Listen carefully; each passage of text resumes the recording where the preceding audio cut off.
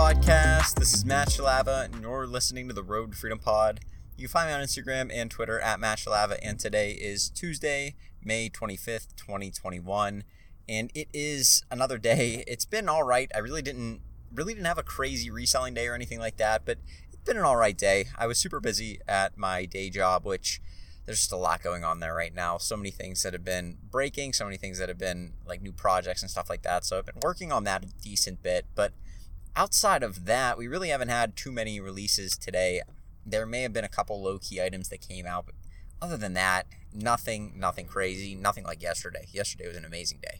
But today's been a little bit slower, which is fine. I think you need those, or if we didn't have those, I would constantly be out of money. So it's probably good that we do have slow days because it allows me to build up more capital and reinvest for the very, very busy days. So either way, good enough day, made some sales. I've been dealing with a irate customer on eBay. The dude is completely out of his mind, and he's like demanding I refund him, even though I have no idea what's going on with this package right now. Like, it may be lost, it may not be, but more than likely what's going to happen is I'll refund him, and then the package will arrive in Puerto Rico, and I just have, like, if I refund him before that, he has no obligation to send me the package back. So I'm not really sure what to do. So what I did, and probably may or may not, it may either be a very, very good idea or may have been a terrible idea. I'm not entirely sure yet, but I went on the USPS website and requested a package return service. So we're basically like a redirect back to my house. So what I'm going to pay attention to is if I get a charge on my card that says the package has been redirected to my house,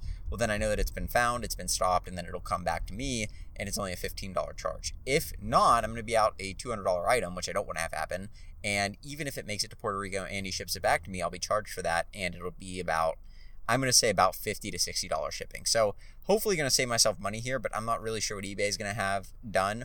The guy's either going to get his refund or he's not. Like, he's probably going to get a refund either way, because there's like three options. Either the item gets redirected back to me and I refund him, or the item doesn't get redirected to me, it doesn't get redirected to him, it's completely lost forever, I'm out $200 and he gets his money back. Or three, it ships down to him, he's pissed off still, he asks for the refund, I give him the refund, he asks for the return, and then he has to return, he has to ship it back to me, and then I give him a refund. And any of those, I'll probably be fine, because like if he leaves me a negative review on eBay, all I have to do is say, hey, there's free returns. I gave him the return. I don't know what else you want me to do. I've worked with this guy like crazy, and he's just been like complete, I don't know, he's been crazy the entire time that I've been dealing with him. So that's what's been going on eBay. Had me a little bit frustrated this morning, I think, but other than that, it's really been just kind of run-of-the-mill stuff. I have been taking and countering a lot more offers, so don't ever get complacent with that.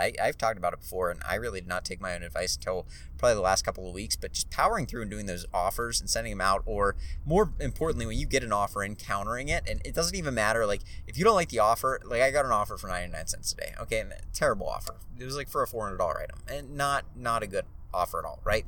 But I countered right below asking price, because the person's never going to accept that. And number two, it generates more leads for that item and for my store. So it works out really well. I do like that sort of a thing because it allows me to be able to generate more activity in my store. eBay thinks that my items are getting more activity because they are, and then it pushes more buyers towards my items, and they go to my listings and then end up buying and stuff like that. So either way, it's been pretty good. Have been a couple caveats I did not know about, and do want to talk about those really quickly, because you probably need to know these, especially if you've been selling any of the really hyped items like consoles or some of the other things that have been really, really hot items. And that's actually a ticket, like a big ticket term right there, is hot items. So I want to talk about those for a second, because there is some minor risk involved, and I'm not trying to dissuade anybody off of these. I would never try and push you off of these, because you're probably going to make a lot of money if you get one, barring that you know how to sell it and stuff, and it's not that hard to.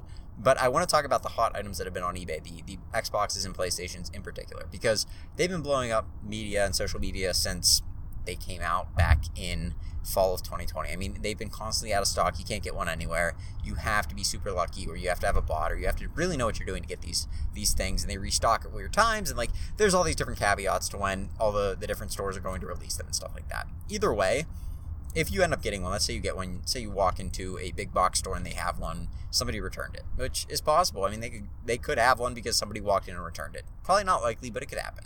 And let's say you bought it and you have it now for retail. It was unused, it was brand new, and you're going, okay, I have this new PlayStation, this new Xbox, what do I do?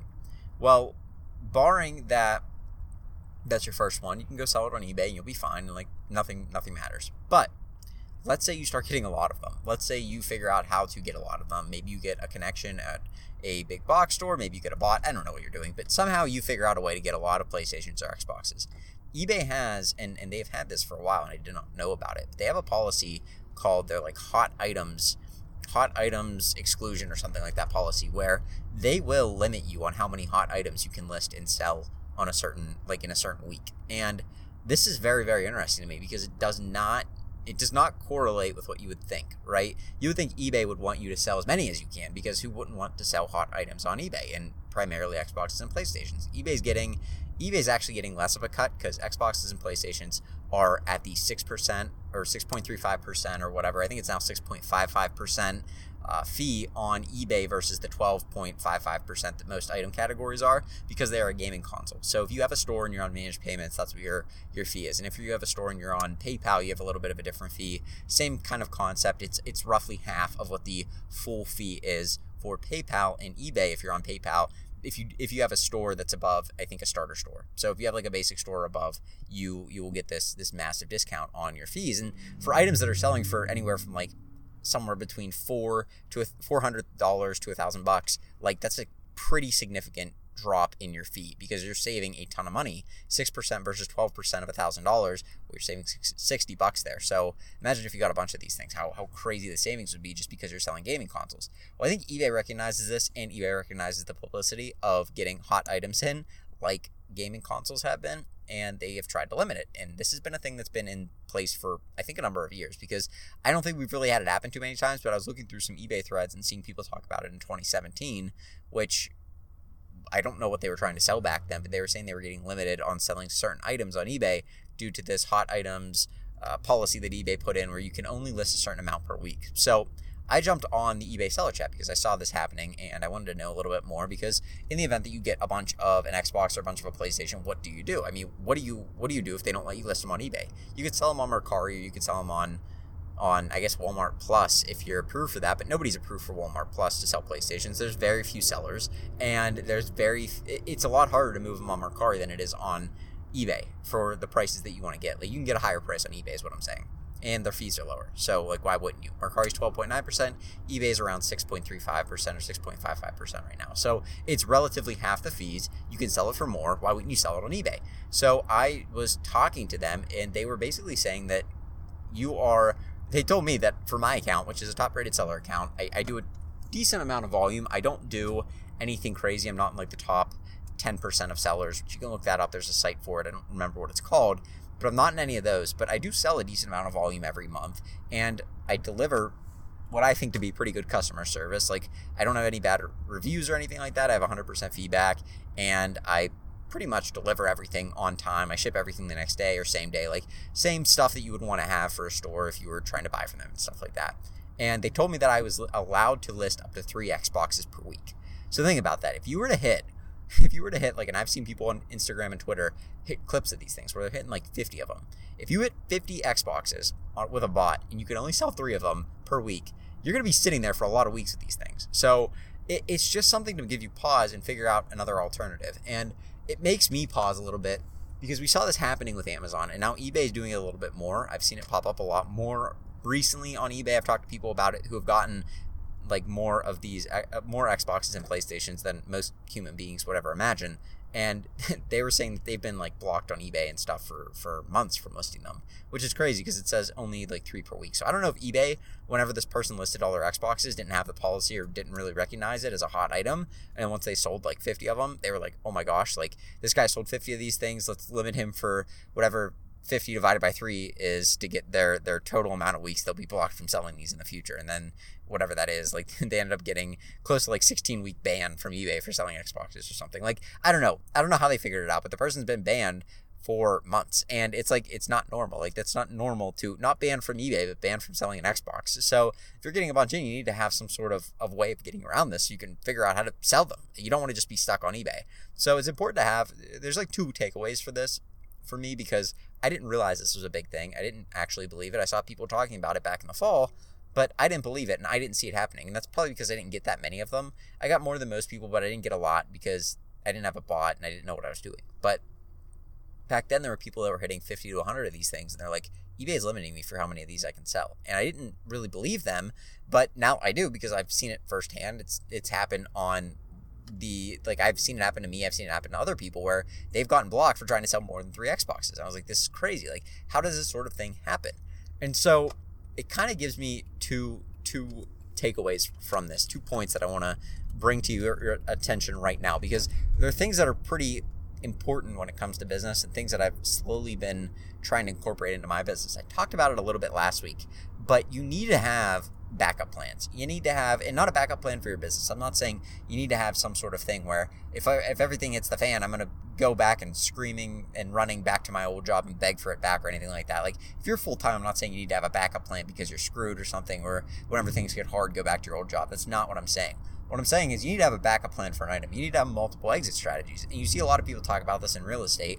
Been listening to a lot of Bigger Pockets, and they're saying multiple exit strategies for a house. You need to be able to either BRRRR it, or you can rent it out, or you can sell it, or you can do like some creative strategies where you're doing like some sort of weird renting thing where you're breaking it down by room inside the house instead of by floor level or stuff like that. Like, there's a whole bunch of different things that people have come up with to do with these different rental properties or just properties that they own, in order to say, here's my 7 different strategies for if A doesn't work, then we'll go to B. If B doesn't work, then we'll go to C. If C doesn't work, then we'll go to D. If I can get any of these things to work, I'm going to go to this next plan that I have in place. That way I have multiple ways to not lose my tail on this purchase of a property. And it's the same thing with reselling. You don't want to be so invested in an item or so like stuck in one way of doing something that the slightest change could trigger something to happen with your store that now you can't make any money. And this happens. I mean, there was an Amazon seller. I was listening to Reezy's pod yesterday, and the Reezy Resells pod, and he was talking about how there's one of the largest Amazon booksellers said they lost $1 million in one day because a lot of the books that they were making anywhere between like 17 to 20 cents on, once Amazon back in, I don't know, like 2017 or whenever they rolled out this new fee structure where they took 50 cents per, I think it was per listing or per listing for FBA. They took 50 cents per FBA item. When they first started rolling that out, well, all the books that they were only going to make 20 cents on, they now were losing 30 cents on. And then they had to liquidate those and basically have Amazon destroy them for them for 15 cents a book. They had like a ton of books in there, and they lost $1 million overnight because Amazon just rolled out this new policy. And it caused them to wake up and say, our business is too fragile. We are not going to be able to be sustainable if Amazon really starts to change things up. And Amazon has changed things up. There's no longer a very sustainable way to sell bulk books on FBA where you're going to have them sitting there for a long amount of time. It's very difficult because the fees are so high, and especially when they're that cheap and you're only making 10 to 20 cents a book, you may be paying 1 to 2 cents. If you start doing that in massive quantity, well, your ROI is going to be crazy. But if you can't make any money because they're putting out all these crazy fees and all these things for storage and all this kind of stuff, well, now your business is screwed. So you need to have multiple exit strategies and multiple ways to sell something in order to not have your business tank. And this goes for all platforms. I mean, we're going to see eBay start to roll out different stuff in the future. We're going to see platforms like Mercari, who maybe you only made 2.9% on your Mercari purchases and stuff, all the things you would sell on Mercari. But now what we see is they've rolled out this, they went from 10% to 12.9% on Mercari, and it's very, very difficult for people that were doing super low margins to continue to make money because they've just had a large portion more of their thing taken from them. So if you're only making very small margins, you're going to lose all that extra profit you were getting just by that, losing that 2.9%. I mean, that kind of stuff happens, especially if you're doing massive volume and stuff like that. So it's important to keep this kind of stuff in mind. And that's like just one takeaway. The other takeaway from this is that if you are selling on these platforms, you cannot become subject to one platform. It's just, you can't. And I talk about it.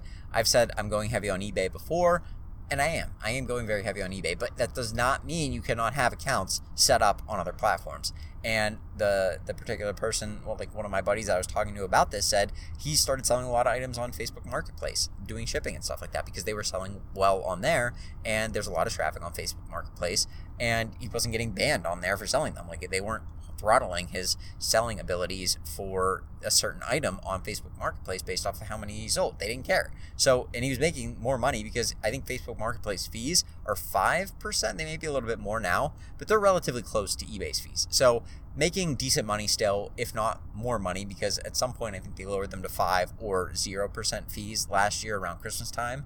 So he's making good money then because he wasn't having any fees. And then on the other stuff, he's making relatively the same he can on eBay, except he's still allowed to sell them on Facebook Marketplace. So that was just an exit strategy. And you can have multiples of those. You don't just need to have one platform that you're tied to and say, well, if this platform goes or this platform changes something, I'm screwed. That's no way to have a business because, well, what are you going to do? You're going to be screwed when they do change something that affects your business. It's bound to happen. Something's going to happen that's going to change the way you do business. And you need to be prepared to say, okay, well, I can pivot to this, or I can pivot to this platform, or I can pivot this particular item to a new platform or to a new way of selling, or maybe I don't sell this item anymore. But you need to have that, because if that's all you know and the only way it works is with one platform in one particular way, the day that thing changes, you're going to not have a very successful business anymore. You don't want that fragile of a business. So that goes for me. I do a lot of eBay selling, and I do need to move more into at least having an Amazon account as well. I think that would be helpful. But also just being able to be like on Facebook Marketplace. I can't get on there because I've never had a Facebook account. I just never had one. And they don't trust me as a person because they don't think that I'm real whenever I make a Facebook account to jump off Facebook Marketplace, because they think I'm some sort of bot or something like that. So that's something I need to work out. And I need to work out some of these other platforms that allow you to sell everything, because you can't go on Poshmark, you can't go on Etsy and sell some of these items because they're not clothing, or they're not vintage, or they're not handmade. So just the platforms that allow you to sell everything that have decent traffic, your eBay, your Mercari, your Amazon, your Facebook Marketplace, like those sort of things are super, super valuable. And it's just because they allow you to sell whatever you want within reason, and don't sell anything illegal or something like that, but they're not limiting you to a certain niche, and they allow you to do it at scale for the most part. And when one of them changes, like Amazon or eBay, you have Mercari and you have Facebook Marketplace to fall back on for certain items that may be limited on those other platforms, to say, I can still sell this here, I can still make money here, or at least I can liquidate this item if it's no longer going to be able to make money on these other platforms. I can at least liquidate it on Facebook Marketplace, on Mercari, or maybe eBay if you get clipped on Amazon because of something. You can still sell it on these other platforms and still make your money back, or at least break even, or maybe even take a very small loss, but you're not stuck with all this product that you can't move. So that's kind of where I'm at right now. That's what I've been thinking about. Hopefully that can help you out, and hopefully you can make some money on that. But it's just something to keep in mind, because you do not want to have a very fragile business. It's not good business practice. So with that being said, I'm going to go, but you guys have a great rest of your Tuesday, and I will talk to you tomorrow with another podcast. Have a good one. Peace.